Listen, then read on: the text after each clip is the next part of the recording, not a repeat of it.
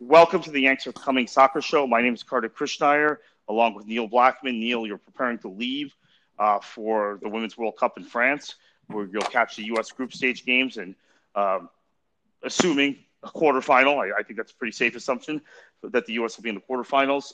What are your early impressions of the tournament as we're through the first weekend when we record this? Well, I really thought, Brazil finally won a game, so that had been a while. Without Marta. Yeah, without Marta, who's hurt. And, just Italy, I think. I mean, we could talk about not resurgent, really, emerging Spain. Yeah.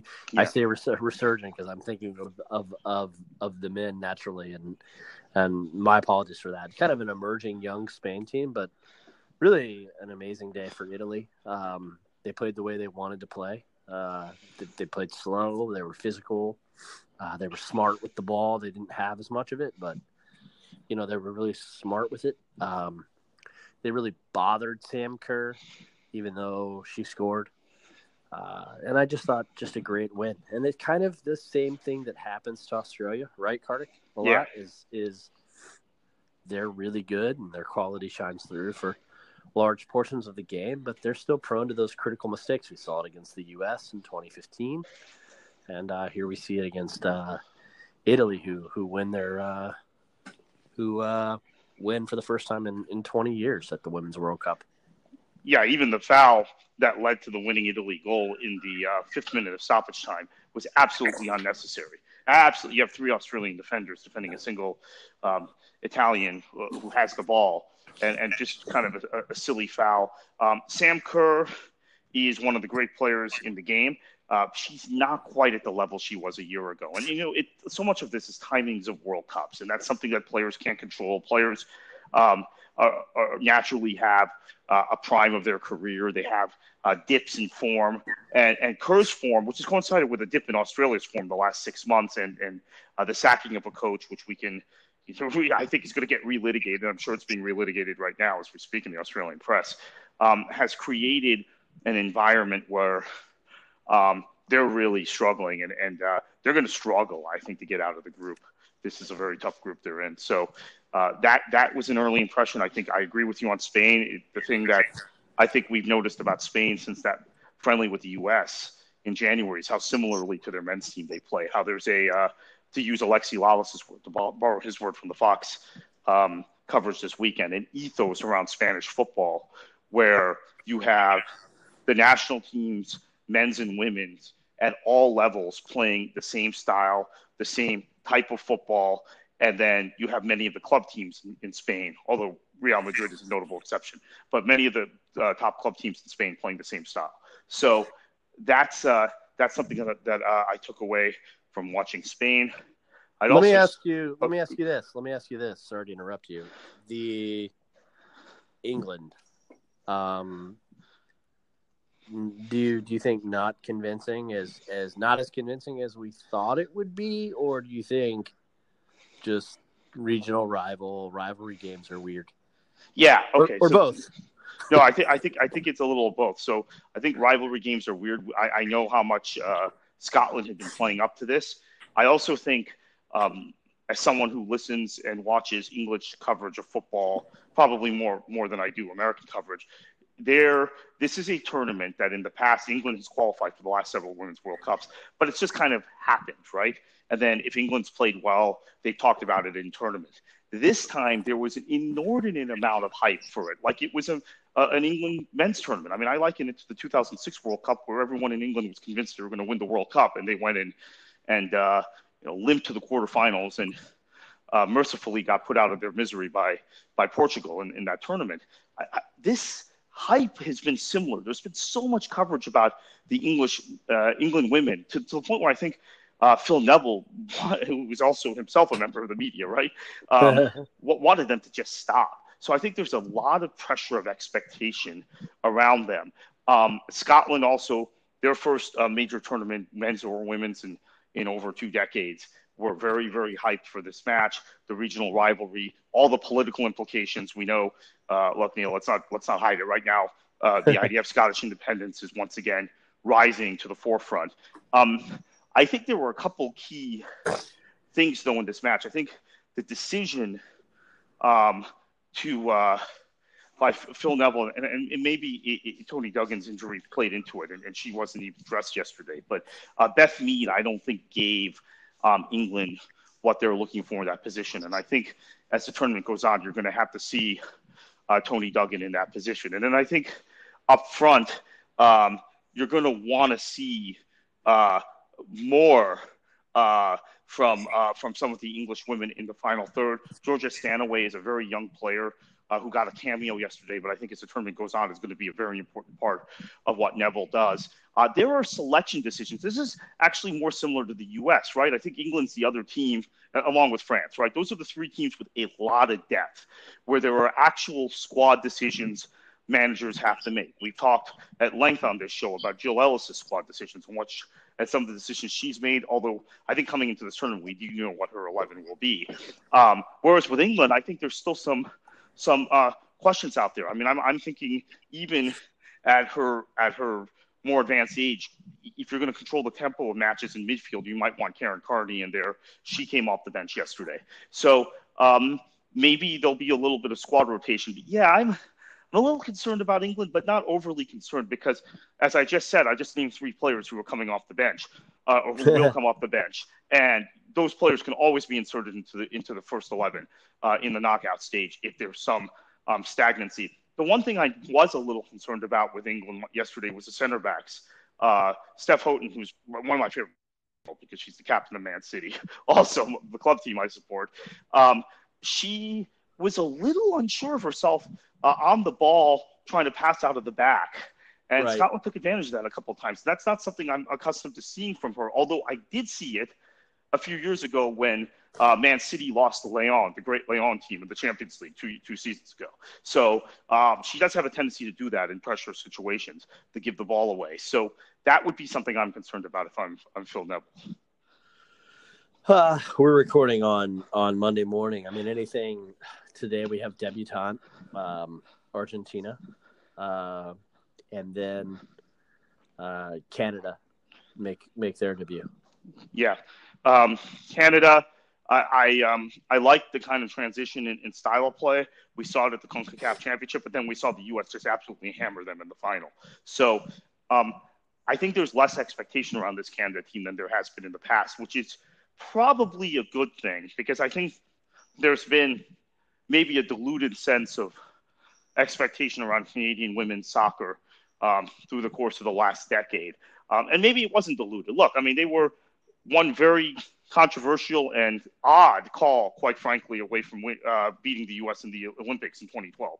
And that was, by the letter of the law, the right call, but you never see it made, right?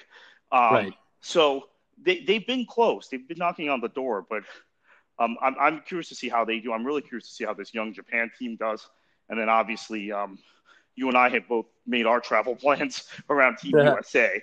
And tomorrow's the day. Yeah, and in terms of, just real quickly, we've dissected it before on this podcast, and if you haven't listened to my interview with Caitlin Murray from last week on our stream, just download that because we get into a lot of micro issues with this national team on that show. But I look at the U.S. team, I'm going a little more confident in their ability to potentially defend this Women's World Cup title. I'm still concerned about the left back position and Casey Short not being brought to France. I think maybe that's my last holdup about Jill's selection. Now, I will continue to question the formation if we're not able to work Christian Press into the team at critical times, because if you're playing in a 4-4-2 or 3-5-2, you have an ability to play her and Alex Morgan at the same time, right? And if you're not, then you don't. And obviously, Alex Morgan is going to be the number 9. So that's the other question mark. But then if you play in a 3-5-2, there are other implications in terms of in terms of your midfield and in terms of your attack. I mean, the 4-3-3 seems to be a formation that best utilizes the talents of Megan Rapinoe and Tobin Heath, who are probably going to be your most critical providers along with Lindsay Horan in this tournament. So I think Jill probably has gotten it right, but we'll see. Yeah, I mean, I think one of the interesting questions in the group stage, just because of the way it's structured, is what the U.S. does from a squad rotation basis standpoint. And it's something John Halloran touched on at yanksarecoming.com in his piece about some of the questions. They have a couple of different rotation strategies, and I think the real question is, do you rotate the entire starting lineup when you play Chile, another one of the debutantes, or do you kind of mix and match your rotations, which maybe disrupts you from a rhythm standpoint, but make sure that everybody in the first team has had some rest going into the Sweden match? Chile, the kind of team that is just dangerous enough to where you don't necessarily want to get too crazy with your changes and drop points. But I still think with 3 subs, Jill Ellis is able to probably make the changes she needs for the U.S. to find a goal if things got dicey. So, yeah. I mean, it'll be interesting. What I would say is that tomorrow, I think you have to look at maybe that quartet of Morgan, Heath, Rapinoe, and Press even. Let's make it a quintet and add Haran, and say that of those players, one of them maybe you sit all together, whether it's Kristen tomorrow or Lindsay tomorrow, and then you probably make sure that you're subbing out 2 of the 3, Morgan, Heath, Rapinoe, right? Like, you make sure that they don't have to play 90 minutes against Thailand, because what's the point? If it's me, I'm doing Alex and Rapinoe just because I want to make sure I have 90 minutes of Rapinoe against Sweden. And I want to make sure also, additionally, that Kristen Press gets enough football in these first 2 matches that she's ready to go if we need her against Sweden. Ultimately, I'm not trying to put down Thailand or Chile. Fantastic accomplishment for Chile to qualify. Thailand now in their second successive Women's World Cup, and that's a big accomplishment for them, qualifying out of Asia, a federation that's produced China and Japan, right? Two powers in the women's game. Although China has obviously waned a bit. Oh, one quick point on that. China looked very good against Germany. It looks like the Chinese are maybe this generation of Chinese players might be reemerging for them as a world power. My point is, I think the group is going to come down to that Sweden game. Ultimately, what happens in that match is going to determine your roadmap for the rest of the tournament. So you're going to want to have Kristen Press having played some football. You're going to also want to have a pretty well-rested and ready-to-go Alex Morgan, Tobin Heath, and Megan Rapinoe. So, and keep in mind, Lindsay Horan has had some injuries this year also. So maybe you manage her minutes in the first 2 matches as well. Yeah, no, and like I said, I think those 5 players are kind of the key to how you manage this group stage, and I would just do it. I like John Halloran's idea of kind of incrementally doing it rather than overhauling the entire lineup in the second match. Yeah. Just because I think there's, from a continuity and leadership standpoint, there's value in having, there being a starting 11, right?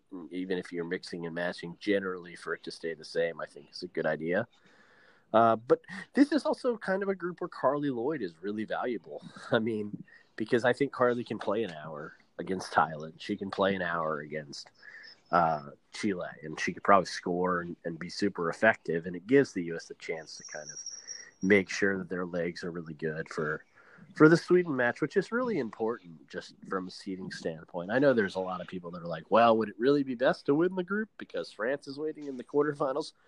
I don't find that to be very valuable in World Cup discussions, because that's what knockout stages are. Like, you're going to have to play them eventually, right? Yeah, no, exactly, and that's that's the thing. I mean, I think we realized in the last World Cup we're going to have to play Germany or France in the semifinal, and you just have to deal with that. You're going to have to play these teams eventually, right? You can't take the mindset that some people were taking last year in the Men's World Cup, most recent major tournament, where folks are saying, well, Belgium should drop their last group game so they can avoid Brazil. Remember that? Yeah. So Roberto Martinez changes his lineup, makes, I think, 8 or 9 changes. They still win. They still finish on 9 points. They still end up with Brazil in the quarterfinals, and lo and behold, they beat them. So, you don't want to mess with the continuity of things. You're going to have to beat these teams eventually to win a World Cup. Of course, Belgium didn't win the World Cup, but my point is that there was a lot of talk that Belgium should try and game the system to avoid playing Brazil. And Roberto Martinez tried it, and They still won. They still ended up playing Brazil. So I completely agree with that. So let's move on, to the US U20 team.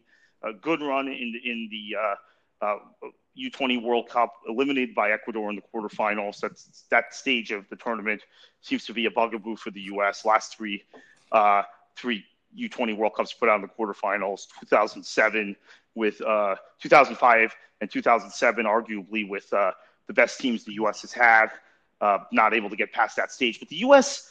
in most of these youth tournaments has one signature win. In 2005, it was beating Messi in Argentina, who went on to win the tournament, beat them in the group stage. 2007 was beating Brazil, and beating an Uruguay team that had I can't remember either Suarez or Cavani. One of the two were on that team. And obviously this year it's beating France, a very good French team with a guy like Alban Lafont in goal, who is already emerging as one of the best goalkeepers in Serie A.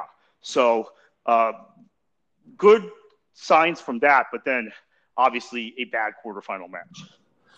Yeah, I mean, look, first let's say what probably should be said is that Ecuador is good.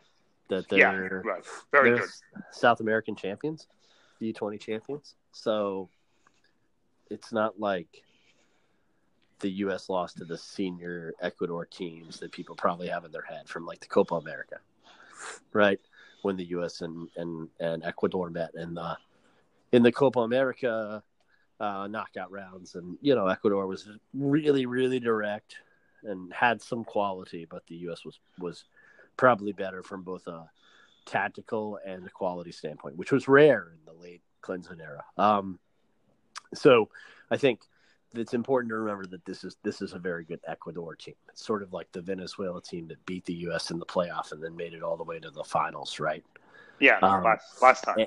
And then we saw kind of the fruits of that Venezuelan labor a little bit yesterday, right? Is that Venezuela isn't just Rondon, it's a bunch of kind of emerging pieces that make them a real threat to qualify for Qatar. Now that said, I thought that the U.S. best performance, Kartik, was Nigeria. And don't get me wrong. I mean, I think that there's, that the U.S. kind of did a classic U.S. thing against France, and they didn't play tremendous. But what I liked about it was that they played their way. It wasn't like they bunkered and scraped out a couple goals. Like they had an idea of how they wanted to play against France. They didn't recede from that. They were well prepared and they went at them. And yeah, it took a bounce or two to get those goals, but I still wouldn't say on the whole that they were the better team. They just kind of found a way to win. Nigeria, who is also very good, though. I mean, the U.S. just outclassed them, which I thought was just marvelous to see. Yeah, and I think the U.S. actually played pretty well in the first game against Ukraine, lost that match, but Ukraine has a really good generation of players, particularly in the attacking end of the field. And the U.S. was able to mitigate some of those strengths. Again, the U.S. were not the better team in that game. Ukraine was, but the margin was pretty thin. Ukraine were only slightly better. And I thought that was a very good sign in the first match of the tournament. People were angry because they said, we lost. But you have to, again, have some realistic expectations about your team and the competition. And I thought, go ahead. I just thought the Ukraine game was one where the U.S. got the tactics wrong a little bit too. Yeah. And so when you talk about, Ukraine being a little better, the U.S. kind of handicapped themselves by playing Pomacall out wide, by trying Timothy Weah as the tip of the spear, right? Like I think all that. Yeah. Those sorts of problems manifested themselves for the first hour of the game, and the U.S. adjusted and were much better after their adjustment. So players, Pomacall, Weah, Soto, Keita, we have a number of players, I think, who improved their stock and their standing Dest after that first game. I think Dest had a hard time against Ukraine, but Ukraine, again, has some really good young wide players. Some pretty good wide players at the senior level, too, when you think of the likes of Yarmolenko. But I think Dest acquitted himself well. The one player I'm really concerned about coming out of this World Cup, well, two, Conrad de la Fuente, but I think he's very young and maybe shouldn't have been thrown onto this team at such a young age. The other player is Chris Durkin, who we've seen kind of a stalling in his development, both in MLS and at the youth national team level. Yeah, I mean, that's a good place to start. I think is kind of the concerns with Durkin, and is he a willing enough defender? There were moments against Ecuador, for example, where he got down into a crouch defensively, but just kept waiting for him to make the tackle, and it seemed almost like he was so concerned with tactical shape or ideas that he forgets that you still have to play football. What's the old Roy Keane saying, right? Like sometimes you just have to go make the tackle. Yeah. More or less that. I feel like there was some of that, and there's a little Will Trapp to him, right? Like he also, even when he reads the game properly, he's late to get to the angle. And I don't want to bury him because he's, 20 years old, right? But I think that it wasn't sort of what we've seen at times at DC United, and you almost wonder how system-based he is as opposed to what his top-end level of talent is. And I think that those things are a little disconcerting. The other player that, and this won't make me particularly popular, and I want to get back to your thoughts on Durkin, but I kind of felt like Conrad de la Fuente bears mention here. The Barca winger, I thought he had one really good game, and we're all excited to see a kid from the United States spend as much time in Barca's academy as Conrad has. But I didn't think it was a particularly good tournament for him, and quite honestly, sort of the disparity between Yuli Lanes and Conrad was really, really evident by the end of the tournament. Yeah. And maybe the evaluation of them is a little closer. I actually think it is than the way they played at the U20 World Cup. But I also think it's a good lesson for American fans that are well, just because the kid's at the Barca Academy, right, doesn't mean that he's going to be a Barca caliber prospect. Yeah, and so forth down the line. Right. So there's been a lot of talk about Conrad de la Fuente, particularly here in South Florida. He's from South Florida, from our area, Neil. As I mentioned a few minutes earlier when we've been talking about Durkin, I thought de la Fuente had a bad World Cup. I would put him and Durkin as probably the two worst U.S. players that were playing regularly. De la Fuente, though, perhaps should not have been on this team given his age, and it may have been a reach. Particularly when you have a guy like Lioness on the bench that you can slot into that position. And you've got some other concerns, I think, about just generally how we're evaluating talent. But that's a process. That's something, though, I think is a little more solid on the U17 and U20 level than on the senior national team level. And I want to transition to the Josh Sargent thing and then get into a conversation with the senior team, Neil. So Josh Sargent is going to have time off this summer after he was not taken to the U20s with the understanding and expectation he would be playing in the Gold Cup. I think in the pre-Gold Cup friendly against Jamaica, he, for me, is the best U.S. player that starts. Dwayne Holmes comes off the bench and probably plays better than him, but also helps Sargent get some opportunities to score. He doesn't put that one golden chance that Holmes created from in the back of the net. He gets cut from the team. Now, it's inexplicable also because I think watching that match, from my perspective, Sargent was the best player. And the reason he wasn't playing, the reason he didn't look good was because of the supporting cast. Sargent was making runs. He was finding pockets of space. He was making general movements off the ball that were unrewarded because I think he was thinking a second or two ahead of the guys he was playing with in that very, admittedly kind of a B team that lost to Jamaica.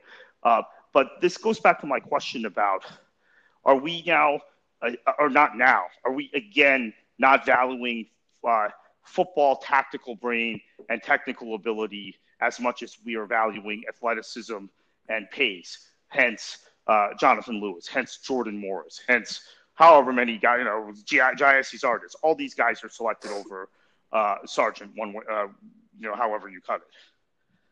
Yeah, I mean, look, I was on a show last night where I talked about this, and I just feel like Josh Sargent's exclusion from both rosters, the final Gold Cup roster and the U-20 World Cup roster, is more or less inexcusable. And I feel like it's something that Ernie Stewart and Greg Berhalter kind of need to answer.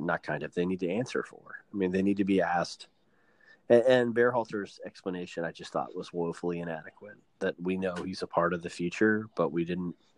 Well, if you know he's a part of the future, and then you're making comments about how the Gold Cup is an evaluation process to build towards qualifying, which is essentially what Berhalter's position is now, then why isn't Josh Sargent there? Because he's clearly going to be somebody that influences the qualifying campaign, even if it's as a young guy that comes off the bench when Josie Altidore gives you an hour or 70 minutes or whatever he has. So I just think, and this idea that Giassi's artist, who I thought was one of two U.S. players who kind of acquitted themselves pretty well against Venezuela, Kartik.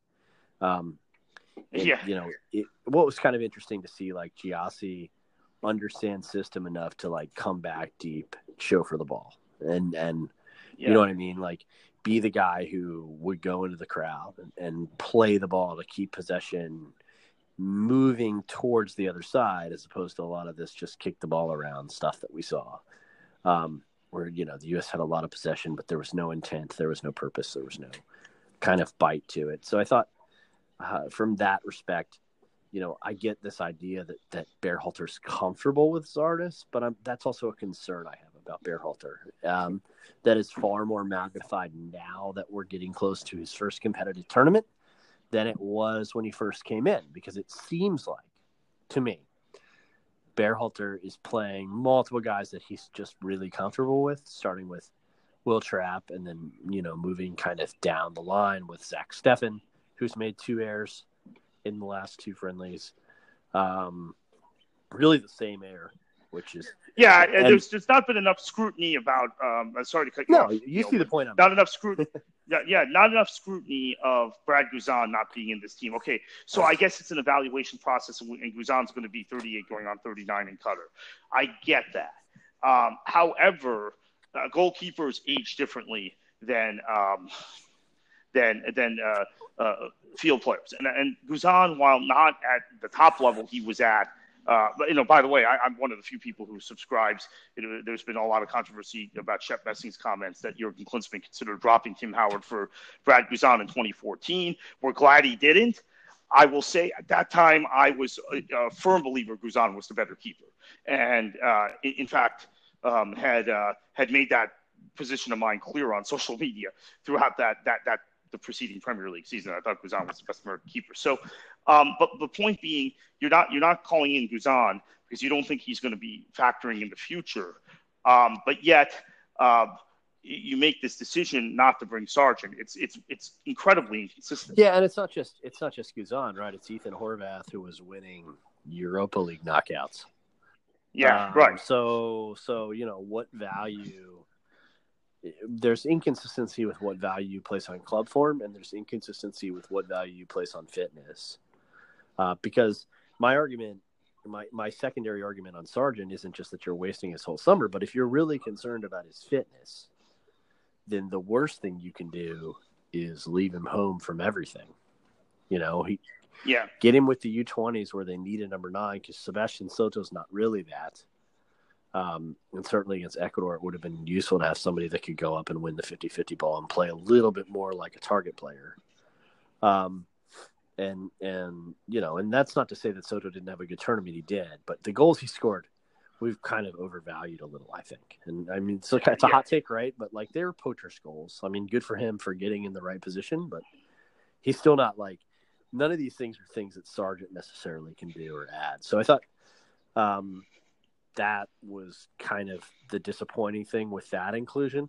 And then I think we need to talk about, Omar Gonzalez and what value he brings in coming back other than familiarity. As opposed to Fabian Johnson. Like if you really want to build possession from the back and you really want to have a fullback that can kind of function as another midfielder, I know we're talking about two different positions, obviously, with Gonzalez and Johnson, so I don't want to confuse people. But just because Omar Gonzalez played in Mexico doesn't mean he can build possession from the back. Yeah, no. In fact, he's quite poor at this. I mean, and this is where, again, overvaluing goals. You just mentioned it about Soto. I think Omar Gonzalez's continued inclusion with all these various U.S. men's national team coaches owes itself to his ability on set pieces, attacking set pieces to score goals. Right. It has nothing to do with his play as a center back where, quite frankly, we were at a game in Tampa where we were both – you ended up getting to ask Bruce Arena the question. We were both concerned about Gonzalez's positional play, even though he'd scored 2 goals in that game in the Gold Cup 2 years ago, that Martinique's goals seemed to come from Gonzalez's mistakes or Gonzalez being out of position. And there seemed to be no acknowledgement of his misreading of the game, which is something fundamentally we've seen from him from a number of years. I want to throw this out also on the Sargent point, so last point. For those now who look back at Jurgen Klinsmann and keep mocking or questioning why he was selecting Chris Wondolowski consistently his last few years, Klinsmann's last few years as manager, I think we now have our answer, is that there wasn't another guy in the U.S. player pool that other than Josie Altidore, right? But Altidore was often injured, and I think Klinsmann just wanted another guy like this who could hold the ball up, but also could score poachers' goals, right? There wasn't a guy who had both those qualities, and I'm not even sure Altidore has that second quality. There wasn't a guy who had both those qualities in the U.S. men's national team. So as I see the Sargent cut, and I've evaluated it the last few days, I kind of assessed also – this is why Klinsmann kept selecting Wondolowski, and people would get angry what was the old joke, Neil, that Klinsmann's looking for 22 foreign-born players with U.S. eligibility and Chris Wondolowski, because Wando was always picked by Klinsmann. But I think there was a reason for it, because there's a lack of players like that in our pool. Sargent has those qualities, and at 18 with the whole world in front of them, those qualities, for whatever reason, aren't being valued by this particular technical staff. Yeah, and it's just odd. I mean, look, I don't want to harp on the Gonzalez thing, but, we have Arena with his Galaxy connections to Gonzalez, and then we have Berhalter with the LA Galaxy connections to Gonzalez, and I think they play together. Those questions have to be asked, because we can say, as our friend Nipun Chopra did, that, the process requires patience, but if we're just saying that to say it and not being also not critically interrogating what the process is, then we failed. So, the process still has to be the right process, and questions have to be asked about it, I guess, is what I'm saying. And I think, look, maybe light most favorable to Berhalter, Omar's only here because John Brooks isn't fit. Okay, and fine. If that's the reason, then so be it, I guess. That was Arena's excuse, actually, for 2017, was that, Gonzalez wouldn't have been playing if Brooks was fit. I mean, in fact, I think Arena, in hindsight, put the whole failure to qualify on Brooks not being fit, which was fine in hindsight. But again, that can't always be the excuse. Yeah, but it's also, but then if we're going to talk about that, and then players that are fit and available, then we have to talk about excluding Fabian Johnson from the team. Absolutely. Because we're playing Tyler Adams out of position when it's clear that the only option we have other than Tyler Adams that's competent internationally is still Michael Bradley. And so in order to play your best 11 players, you're of two schools. You either play Adams in his best position and then you're not playing your best 11 players, or you play your best 11 players, and that means Michael Bradley's on the field, and you have to move Tyler Adams to accommodate so you can play your best 11. And And that's just where the pool is right now, right? I don't want to have Michael Bradley discussions because he's still one of the best 11 players. But let's have the Fabian Johnson discussion. Sorry to cut you off, Neil, but I don't want to get too far away from Fabian, that. Fabian should be incorporated in that because he solves one of those problems. Well, he solves maybe another problem, which is he could play left back. The idea of Tim Ream going into a major tournament with Tim Ream as your left back, or Anthony Robinson's been caught. I think that's pretty fair. He had a dreadful match against Jamaica, although he was playing as a wing back.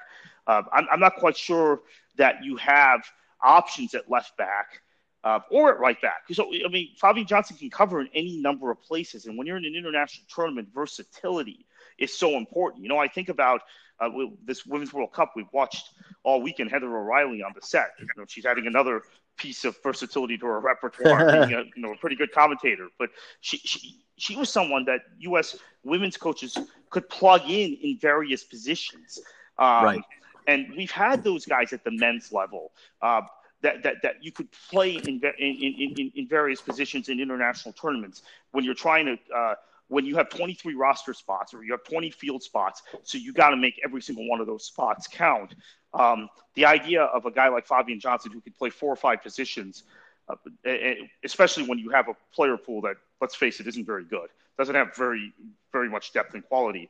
The idea that you're not even considering him is, I think, quite ludicrous. And I'd love an explanation from, again, the technical team of Ernie Stewart and Greg Berhalter, why we haven't even had a sniff of Fabian Johnson in the last 2 years. And let's be clear about something so that listeners know.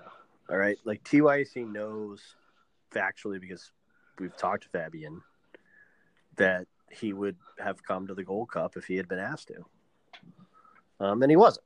So, you know, they could say, well, we had conversations with Fabian, and that would be true. But those conversations never involved picking up the phone and saying, hey, we really like you on the Gold Cup team. Are you going to come? Right? And so they never got to that. They never progressed to that point.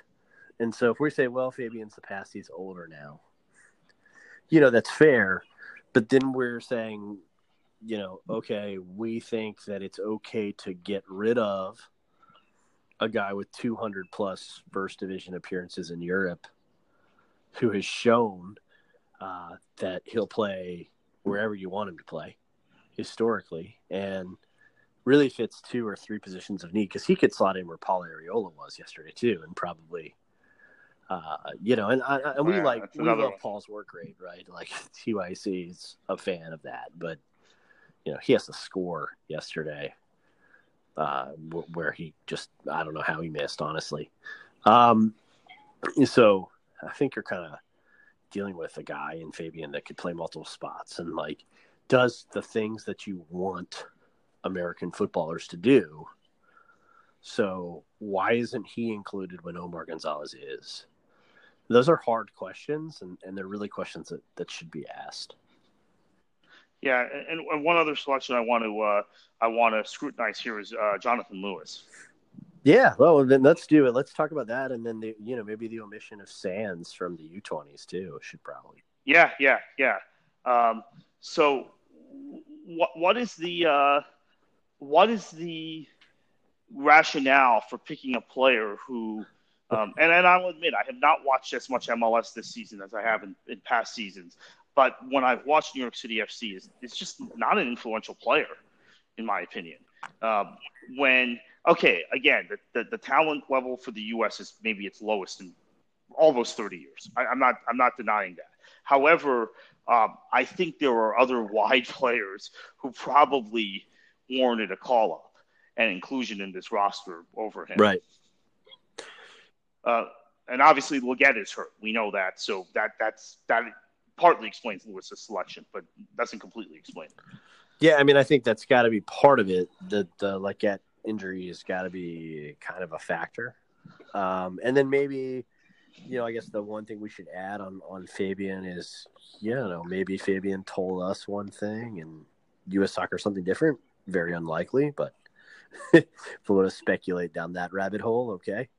I don't understand. And the explanation from Berhalter last time was that Lewis performed well in friendlies. And so immediately kind of got that extra jolt of credibility. But again, this is what I mean by when we're getting inconsistent about when club form matters. Does club form matter for him, but not matter for Kellen Acosta, who I think would be useful at one of those fullback spots? Well, right. Does fitness matter? Fitness is obviously really a big priority to Berhalter because he talked about it again yesterday. Well, we're still trying to get people where we want to be from a fitness standpoint. Okay. That's why he sent Kellen Acosta home in January. That's why one of the reasons he says he sent Josh Sargent home. So at least, there seems to be some consistency about that. And I don't want to pick on Greg too much because I think he's been very candid about a lot of things. But I still kind of want to know, is there a line to be drawn, Kartik, between trusting people a little too much, especially early in your tenure?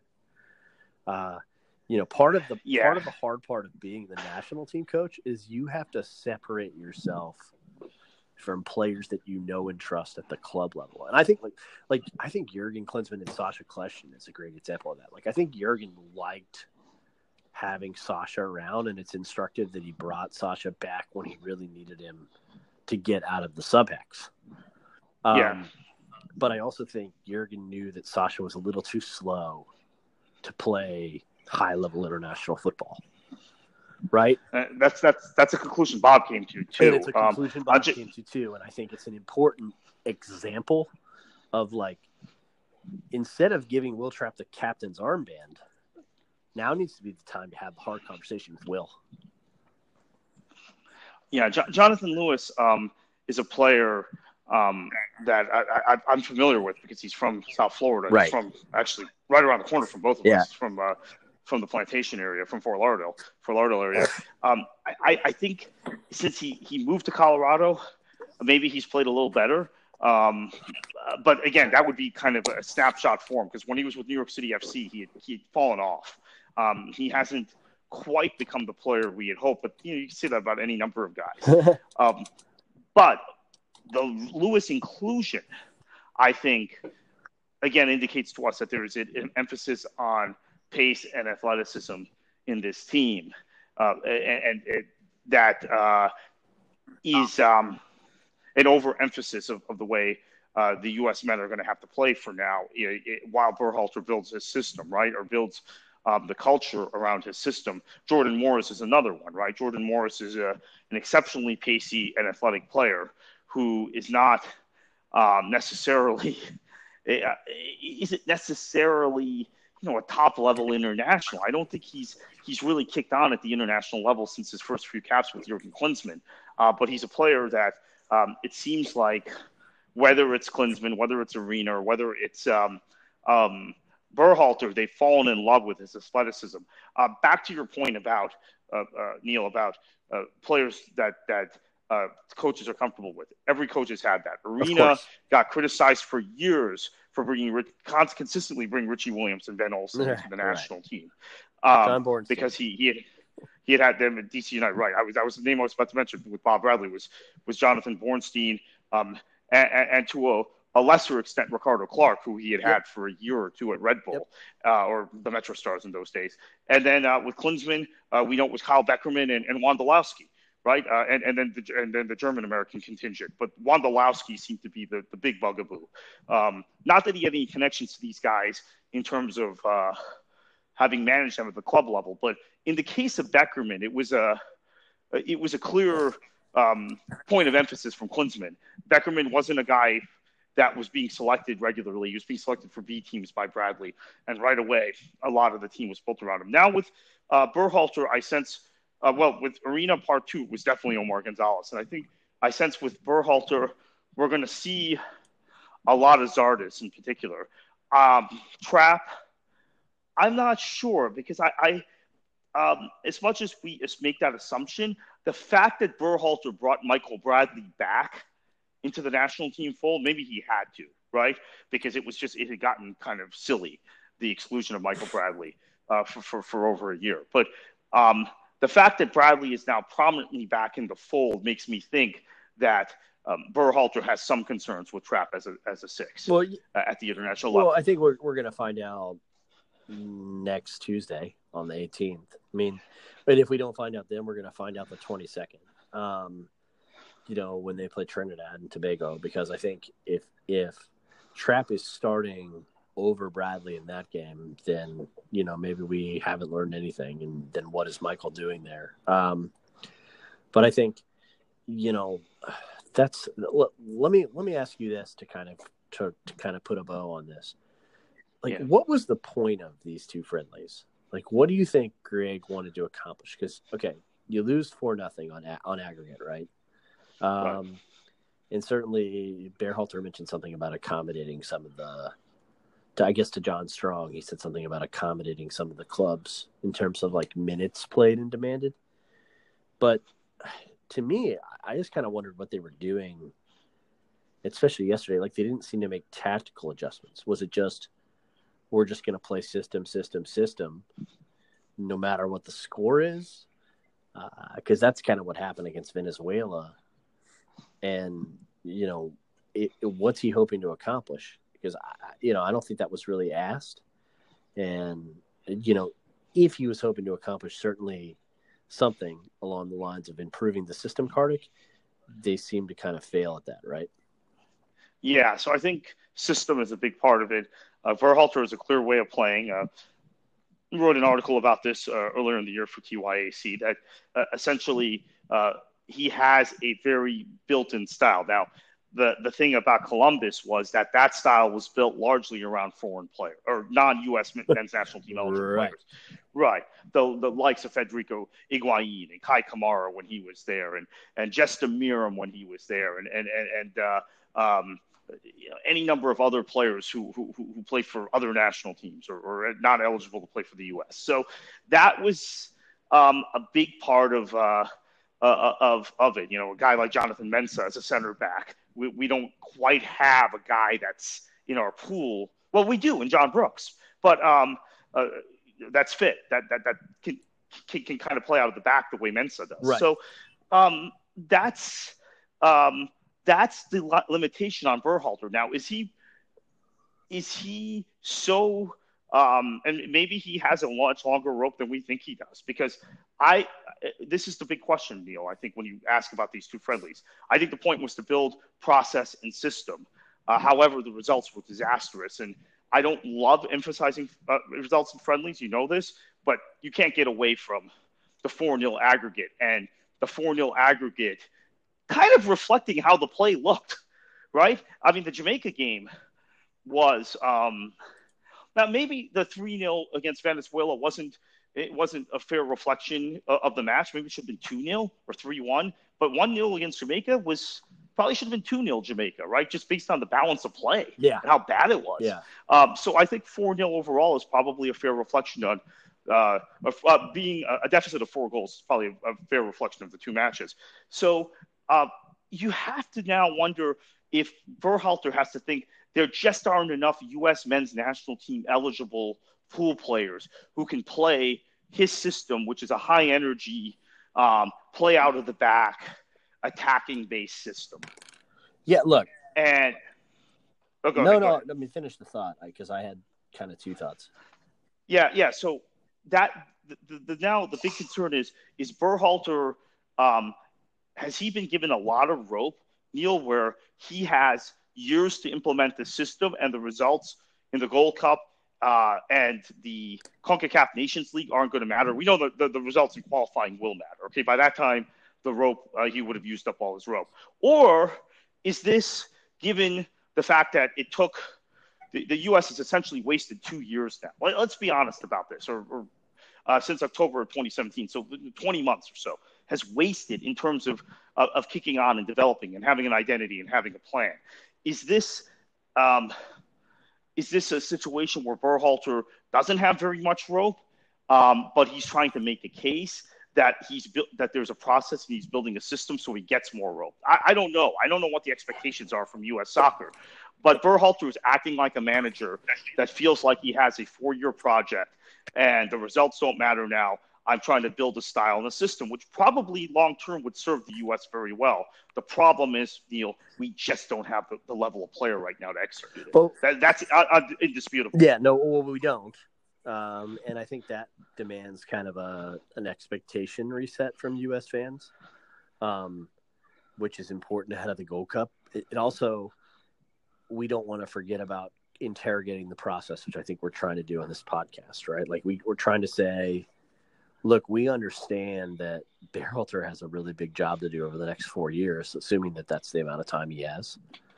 But we should also question, A, why the U.S. waited a year into the cycle to hire him if the process was this large. We should also question, B, is Greg relying too heavily on players he trusts and knows, given the scale of the project? Should he be tinkering more and evaluating and getting to know players he doesn't know who might be better? We should also be wondering, C, if some of this is just a byproduct of the Sunil Gulati school of, we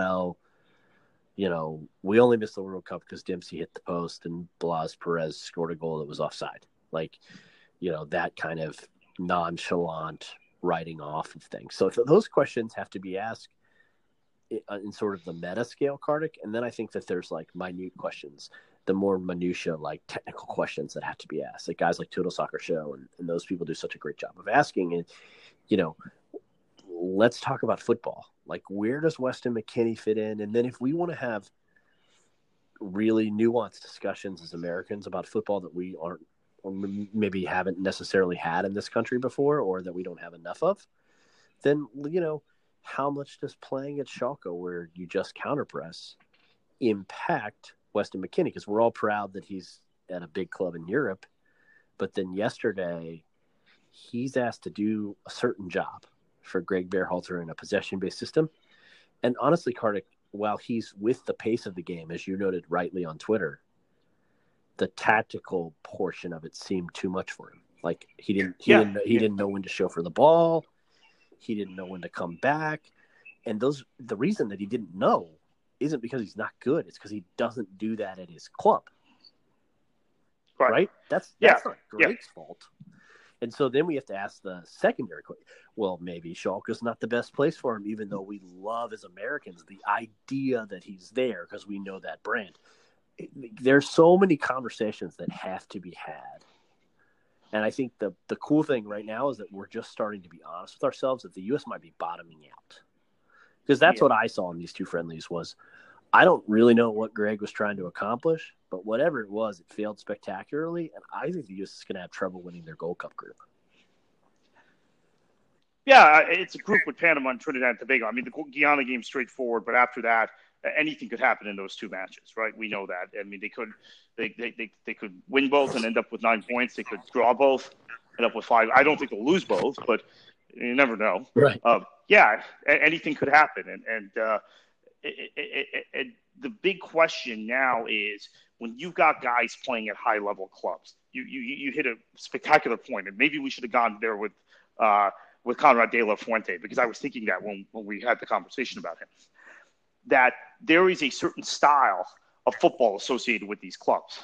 And maybe the way the U.S. plays or wants to play, or the way that the majority of American pool players who play at MLS or in MLS or at clubs in Europe that don't have any sort of stylistic identity, they're not on the same page. And this is a consistent problem, because I think that's not going to change for McKennie at Schalke. David Wagner, his former U.S. international, is going to go in there, and he has very much that same gegenpressing style he brought from Borussia Dortmund. He took it to the Premier League, or took it to the Championship, and then eventually the Premier League with Huddersfield. They're going to play the same way. Schalke was playing under Brunreiter and all these other managers, and Tedesco, etc. So they are going to they're going to continue that. That's the way Weston McKennie is going to play, and in that system, he plays any number of different positions because he knows the expectations. Playing center back in a counter pressing system like that is very different than playing center back here with this U.S. team. Same thing in central midfield. And you make a good point about him not showing for the ball, him not reading the game, knowing when to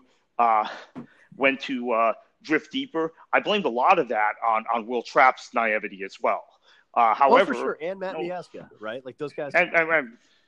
Yeah, I mean, I think Miazga has been downright terrible these two matches. No, I mean, when you're trying to possess the ball, a lot of players can get you, and I've done this when I played. Like, you can get kind of locked in on the first set of instructions. Is the way that I've always characterized. Like, okay, well, we have to keep the ball. Well, then you become afraid to take chances.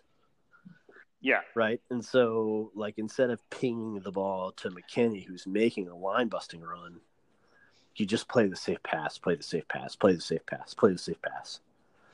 And, the result of always playing the safe pass is, kind of the tweet we saw from Daryl Grove yesterday. It was like, if you need a guy to knock it back where that's Will Trapp, he's your man. So, but then you continue. I'm sorry, I derailed. Yeah.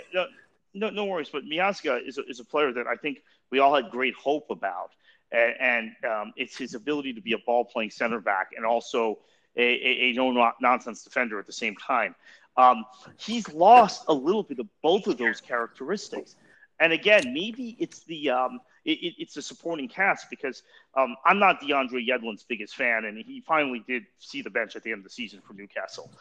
Finally was replaced at right back. However, the sorts of mistakes Yedlin was consistently making with the national team as a right back over the course of the last year, in a lot of those meaningless friendlies under Saracen, in fairness, were mistakes he never made at Newcastle. Right. So again, there is some sort of I don't know if the camp is an unhappy camp too. This is something we're running short on time now, Neil, but maybe for people to ponder, because you could say, yes, there's a system issue. So that's why McKinney can't replicate his Schalke form. That's why Yedlin can't replicate his Newcastle form. That's why we'll see what happens with Tyler Adams this summer. But if he doesn't replicate his Leipzig form, there's a system issue. But it also could be there's an unhappy camp issue. The U.S. used to be a very unified group, and I think this is one of the things to take from the time period between 2000 or so, when Bruce Arena really got the group together. The 99 Confederations Cup maybe would be the starting point of that, through the end of Bob Bradley's tenure, maybe the beginning of Jurgen Klinsmann's tenure. Maybe you dated all the way through the 14 World Cup. Maybe even through 2014. Yeah, that it was a very happy camp. It was a team. There was a unified sense of purpose. That seems to have all dissipated in the last few years. I don't know that it's a happy situation anymore. I don't know that when a Christian Pulisic or Weston McKennie gets a phone call, excelling at top-level clubs in Dortmund and Schalke, that they're excited, and they'd probably be on the same flight because Schalke, obviously, they're big rivals, right? I don't know if Christian and Weston are like, oh, God, we got to go to that camp, or if they're genuinely excited. I don't know. I'm beginning to sense, because this was the important thing, and I'll leave the discussion for today on this, Neil. I always felt, even though we had some guys really excelling at the club level in Europe, the Clint Dempseys, Brian McBrides, the Claudio Reynas, etc., that our players tended to play better as internationals than they did at their clubs. They tended to play up to a certain level. And there were even English people who would tell me this. Oh, well, the U.S. is made up of Fulham players, but yet, they look like Liverpool players or Chelsea players when they play for their national team. And I got told that at Wembley, in the U.S.-England game, going into the game in 2008. Someone told me that directly, that, these guys all up their level for their national team. Now we've got guys at bigger clubs. Well, maybe not bigger clubs than them, but we have enough guys at big clubs that they're not able to replicate their form on the national team. And it's the same thing with a lot of guys who've excelled in MLS who are not able to replicate even their MLS form on the national team. So maybe there's a camp problem. Maybe there's a cultural problem within the U.S. men's national team camp. Yeah, I mean, look, I think there's definitely, and that is a good place to end. I think that there's definitely a leadership problem, isn't there, Kartik? Like there's this is a team that looks like it needs a captain. And I know they've been rotating the armband, trying to find leadership. And to Greg's credit, he has done that. But who is it? I mean, who's the guy that gets mad? Who? You saw yesterday, like Tim Ream blow up on the third goal at the AR about the prospect that Ronan was like a little offside, right? And maybe he was. It looked like he was. It didn't look like Aaron Long kind of played him back on, but maybe, yeah. I don't know. but that was the first. There wasn't a lot of fire. There was another moment where, Dwayne Holmes got like furious. I don't even know who he passed to, but like there's a really nice pass to his feet, and the ball kind of went woo high in the air, and so there was that, and then obviously Stefan losing his cool after the first goal, Miazga and McKinney, and that looked kind of bad to me because like it was clearly Stefan's fault. But yeah, then again, at least he was mad because it's so weird to watch a U.S. team with their just heads down and they just didn't seem like – it's almost like they expected that they would fail. Yeah, look, this isn't great for Zach Steffen either because he's moving to Manchester City this summer. The reports are he'll be loaned to Eintracht Frankfurt. I have a source close to Man City who basically confirmed that to me. So, not to Eintracht Frankfurt, excuse me, to Fortuna Dusseldorf, who was a mid-table team in the Bundesliga this year. So he's going to have to be in good form to start for a mid-table team in the Bundesliga. Right. The form we've seen the last two matches, I don't see him as a starting goalkeeper in the Bundesliga. Do you?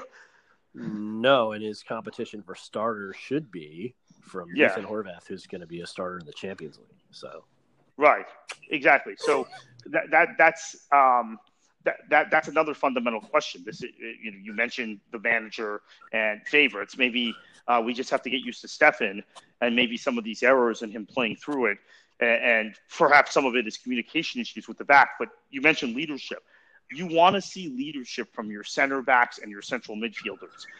And when you don't have Michael Bradley on the pitch, you don't have any natural leaders in this group. And maybe someone will emerge as one. I mean, I think the hope had been that Miazga would. That hasn't happened. Obviously, Timmy Reams of Edrin, he showed some of it. But I think that's a very good place to leave off today. There are all kinds of problems. But one of them is lack of leaders, lack of someone who's going to get in other players' faces. Maybe the last few years have neutered so many of our guys that they're not expressive anymore. Yeah, no, I mean, and I think, and this gets into what your friend Taylor Twellman talked about a little bit. Like, it is, we kind of need to be asking these sorts of like existential questions about where the program is right now, and what are we doing. It's kind of the what are we doing Twellman question from the middle of the year when we hadn't hired a manager to now. And so if it seemed like this podcast, the men's portion of it was full of these sorts of existential questions, it's because there are a lot of them facing the program. And we have to be, mindful of that. And it's the first time we've been in this position, right? Because ever since the TNT match, or you can date it back to the U-20 World Cup in 1989, when we made the semifinals, it's been an upward trajectory through the 90s. The 98 World Cup was a slight deviation. It didn't go well, but quite frankly, the 98 World Cup, as I've always said, Neil, historically was an outlier in that era for the U.S. Yep. We had gone to the semifinals of Copa America in 95.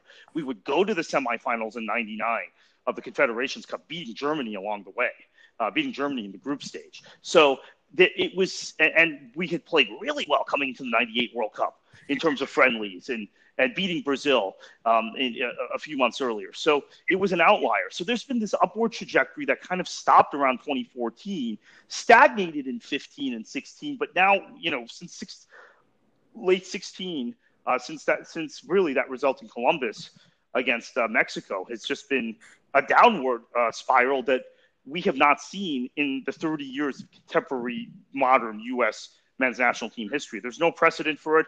There's no historical comparison. It's just as bad as it gets. So part of it, Neil, is people like you and I who've been around the game a long time are scratching our heads trying to find answers. But we none of us have ever been in this position before. Yep.